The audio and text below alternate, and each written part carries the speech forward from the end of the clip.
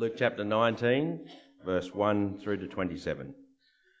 Jesus entered Jericho and was passing through.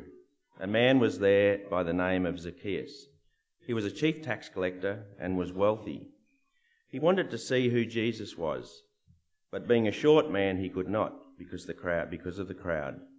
So he ran ahead and climbed a sycamore tree to see him, since Jesus was coming his way.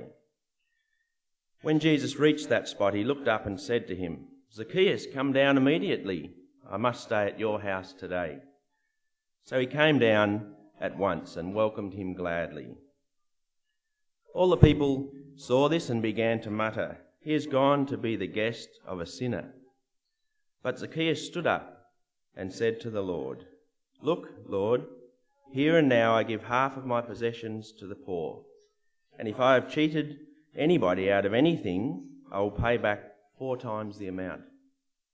Jesus said to him, "Today salvation has come to this house, because this man too is a son of Abraham. For the Son of Man came to seek and to save what was lost."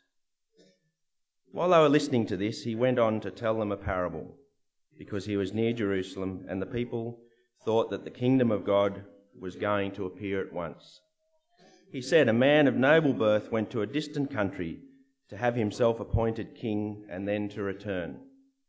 So he called 10 of his servants and gave them 10 minas.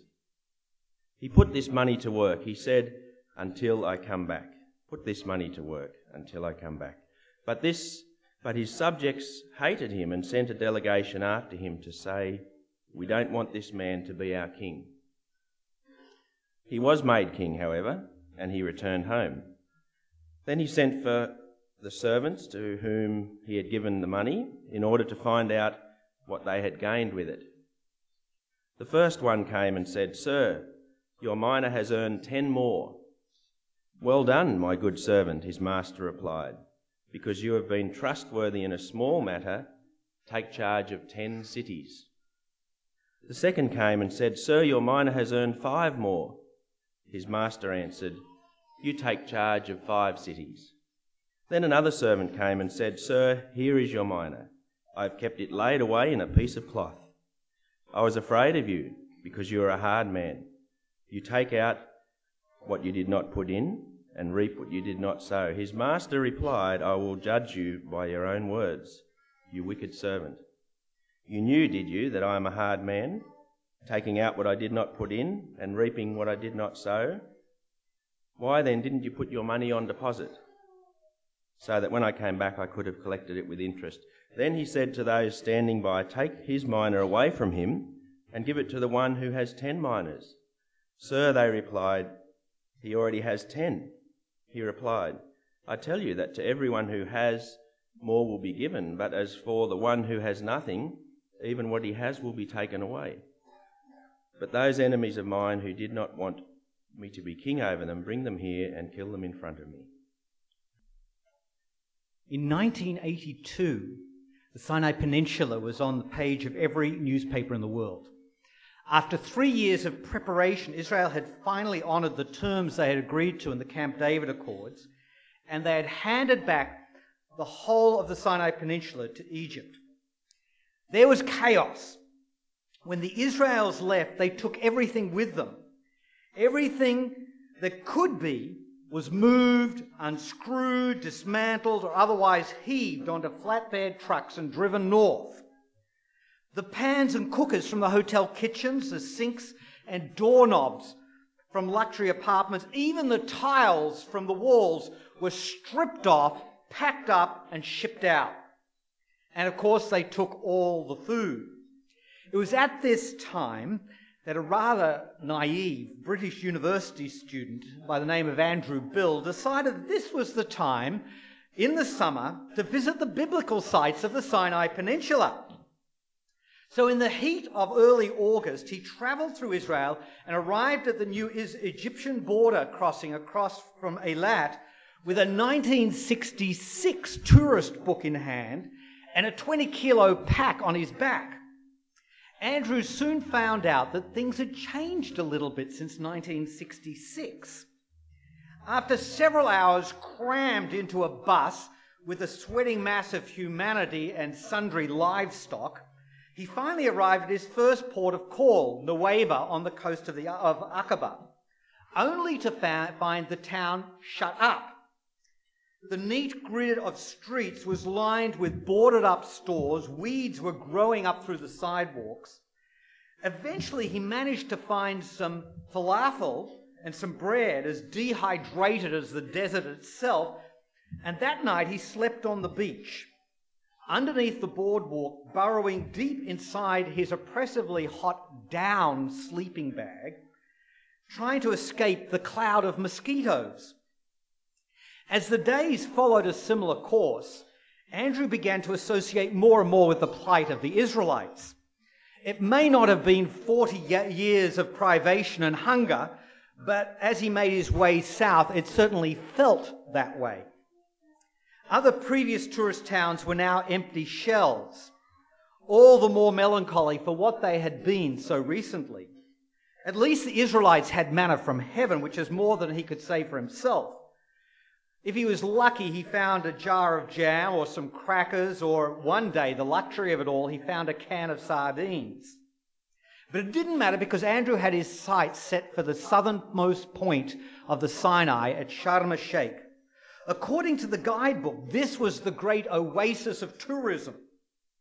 But like every other mirage, Sharm faded before his eyes in the midday sun.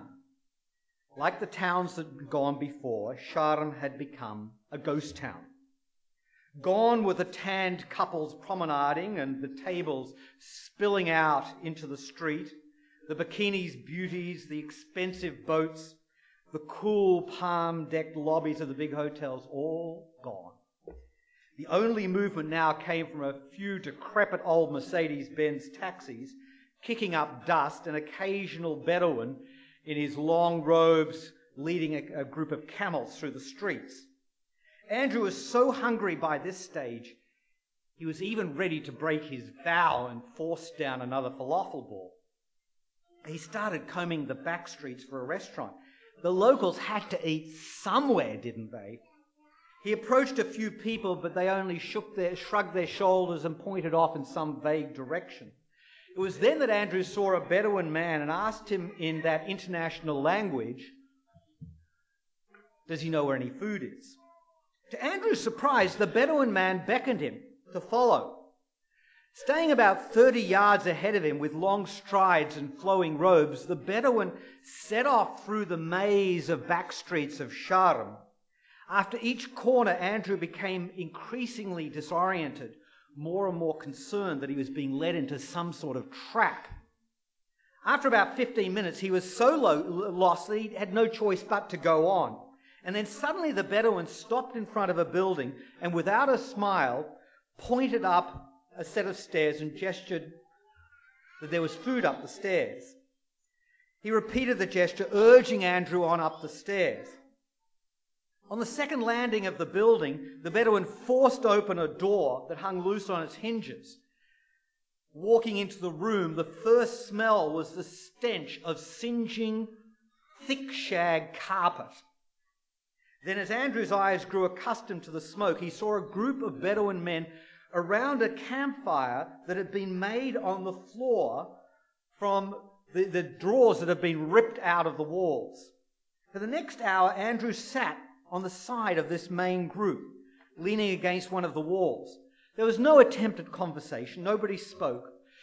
But as the fire died down, the Bedouins slowly took chunks of meat, put them on their daggers, and rested them on the coals of the fire, and carefully cooked them. And as each skewer was cooked, they had carefully laden it on a piece of panelling that had been ripped from the wall. After a while, they took this sheet of panelling with the heaped up meat, added some salad fixings, and presented it to Andrew.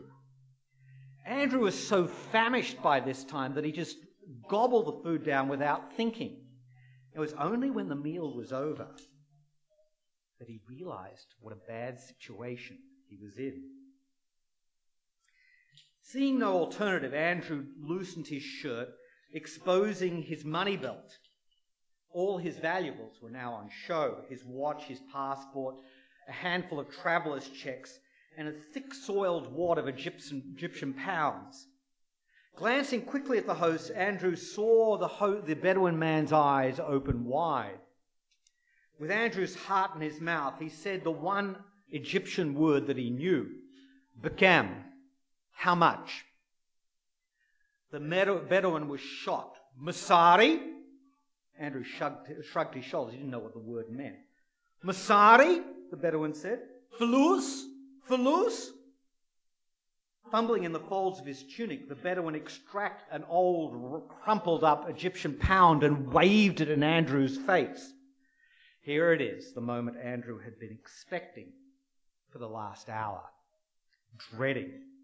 Nervously, Andrew took out one of the bigger bills and held it out. Andrew's host said refused to take it. Andrew took out more bills and held them out. Still the Bedouin refused to accept it. It happens a third time. Just when Andrew was about to hand over the entire wad of money, the Bedouin leapt up, went over to the air conditioner that was hanging on the side below the window, struggled with it a little bit, wrenched it open, pulled out a metal can and handed it gently over to Andrew and beckoned him to open it. Andrew opened the box to find it was full of money. Andrew picked up a few of them and looked inquiringly at the host. Seeing Andrew's confusion, the Bedouin leaned over and closed Andrew's fist around the money. Andrew looked up at the others, and they all nodded in encouragement. Suddenly, Andrew understood what was going on. The blood rushed to his face in embarrassment as all his Western preconceptions and prejudices collapsed around him. To these Bedouin, Andrew was not a condescending rich kid on vacation or a gullible traveller ripe for exploitation. They simply saw in Andrew another nomad who was in need. They saw a beggar. They were not trying to take Andrew's money. They were trying to give him theirs. I remember walking through the market in Damascus, hearing one of the traders call out, "Come to my store, everything for nothing." And in a more sophisticated way, we hear this frequently in the West. People offering special free gifts when you buy from them. Not to mention the empty hope of the various faces of gambling, from lotto to the pokies and worse. And it's not surprising that many of us have become extremely cynical about the whole idea of free gifts. And with Andrew, we tend to feel that in the long run, there is always a cost. Even those of us who have claimed to be saved by grace, in reality very often feel deep in our hearts that the message of the gospel really can't be true. That ultimately there will come a payoff day, and we better work pretty hard to be ready for that day. And the way the parable of the talents, which we had read to us earlier, has been interpreted over the centuries has simply encouraged this sort of belief. Throughout history, this parable, which is so well known to us, has been interpreted as a standard pattern that Jesus is warning us about the importance of using our gifts and abilities in God's service. It is so standard, and I'm sure you have heard this interpretation. The call is to use our gifts and abilities. This interpretation has become so common that in the English language, what was an ancient monetary measure, a talent, which was a weight of about 34 kilos, has entered our language to mean gifts and abilities. If you look in a standard English dictionary that gives etymologies, you will discover that our word talent comes directly from this parable and the Aramaic term in this parable. That interpretation has become so standard. The interpretation of the parable as a call to hard work has its roots in the ancient Catholic emphasis on salvation through good works, but was carried over after the Protestant Reformation by pastors who needed help with the work of the ministry. The Puritan work ethic and the rising emphasis in the West on capitalism, productivity and efficiency have all reinforced the popularity of interpreting the parable of the talents as a call to hard work. And of course, the desperate need for people to help in the work of the ministry of the local church makes it very attractive for preachers to use this as kind of a sledgehammer on their congregations to tell them, you better work hard. However, there are problems with this interpretation. The most significant problem is that the parable in the version that's given in Matthew 25 concludes with the third man being thrown in hell. So such interpretation means that if we don't work hard, we're going straight to hell. In other words, you're not saved by grace, but by your own sheer hard work. This is a very popular belief in many world religions. We heard it yesterday in terms of Islam. There's a level of that in Islam. But it's totally contrary to the teaching of the rest of the Christian scriptures, especially the teaching of Jesus, for whom the gospel is about receiving free grace from God and sharing it to others. That's what the gospel is about. We don't deserve anything, but God has done it for us. And the appropriate response is to do the same for others. Showing active love to your enemies, an act of grace. Turning the other cheek, an act of grace. Praying for those who persecute us. We have freely been given, we're called to freely give. That's what the gospel is about. And a closer reading of the parable shows that this is the same message here.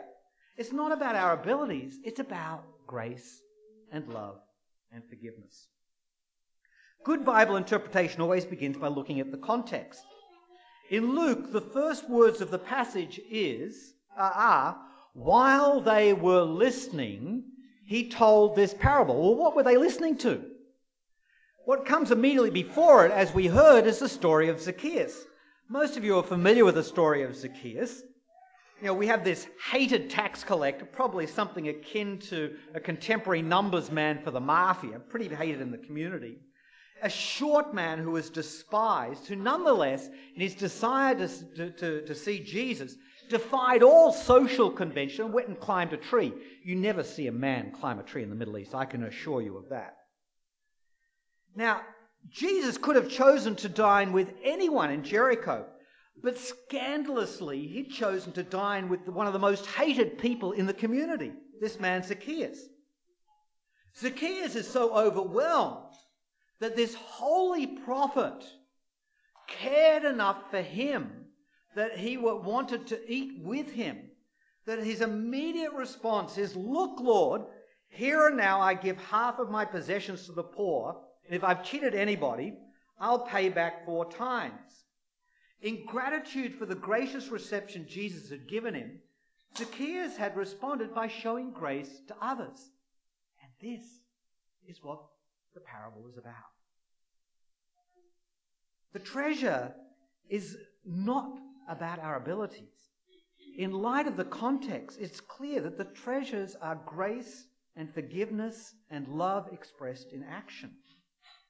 God has poured out his love and forgiveness and grace to some like Zacchaeus, overwhelmingly giving 10 talents, if you like, to others far less. And the expectation is that those who have received this grace will multiply it to others.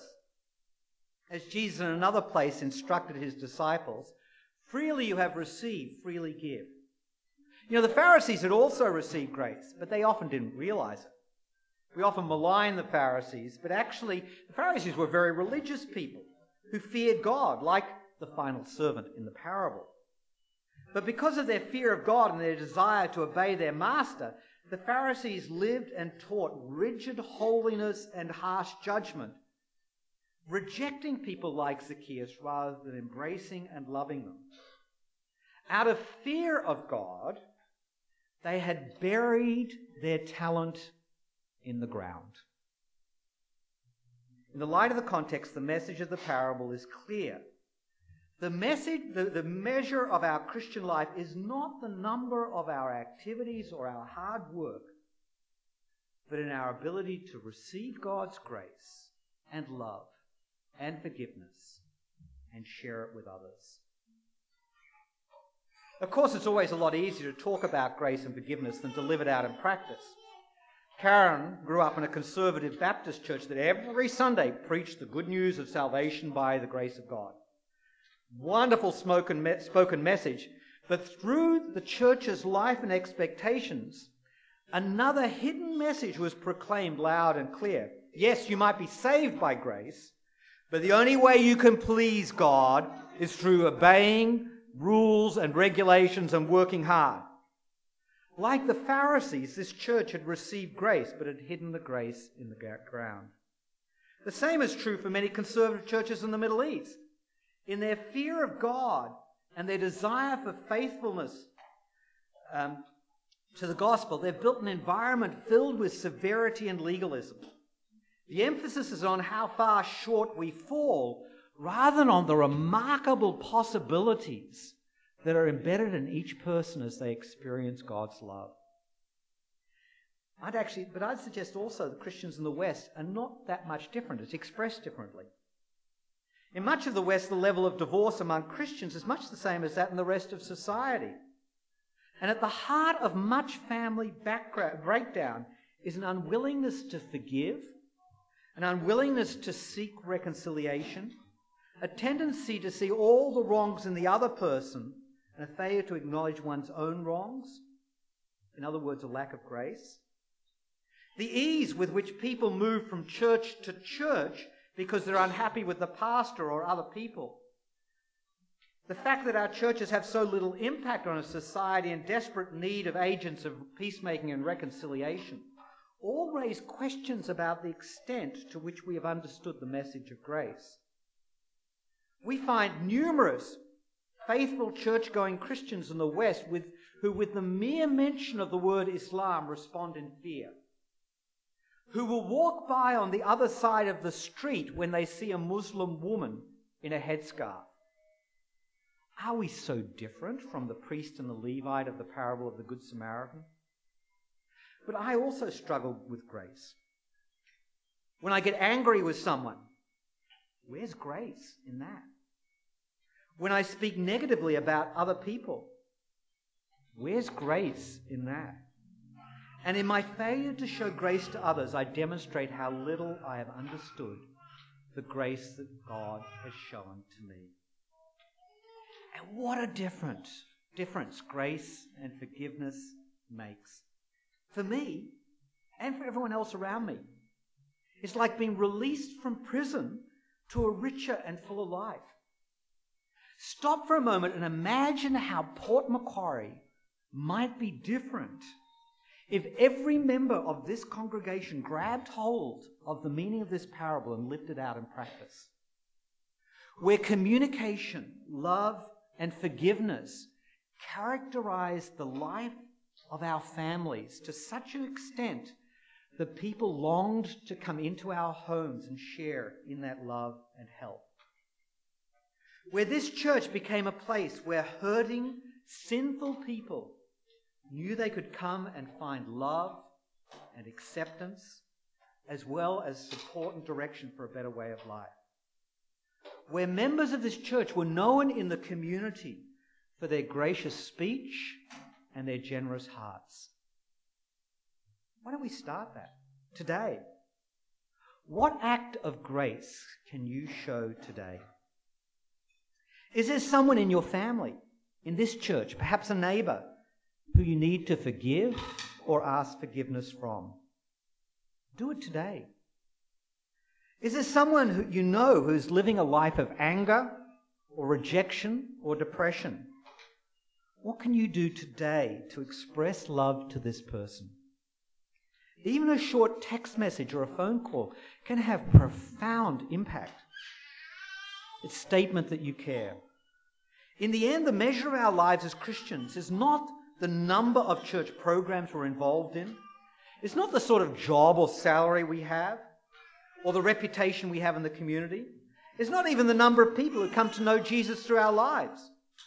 The measure of our lives is found in the extent to which we sow God's grace and forgiveness and love to those around us. We have freely received so much from God. Let's spread it around. Let's double it. Let's triple it. Let's share that love and forgiveness 10 times over and see what God can do through us.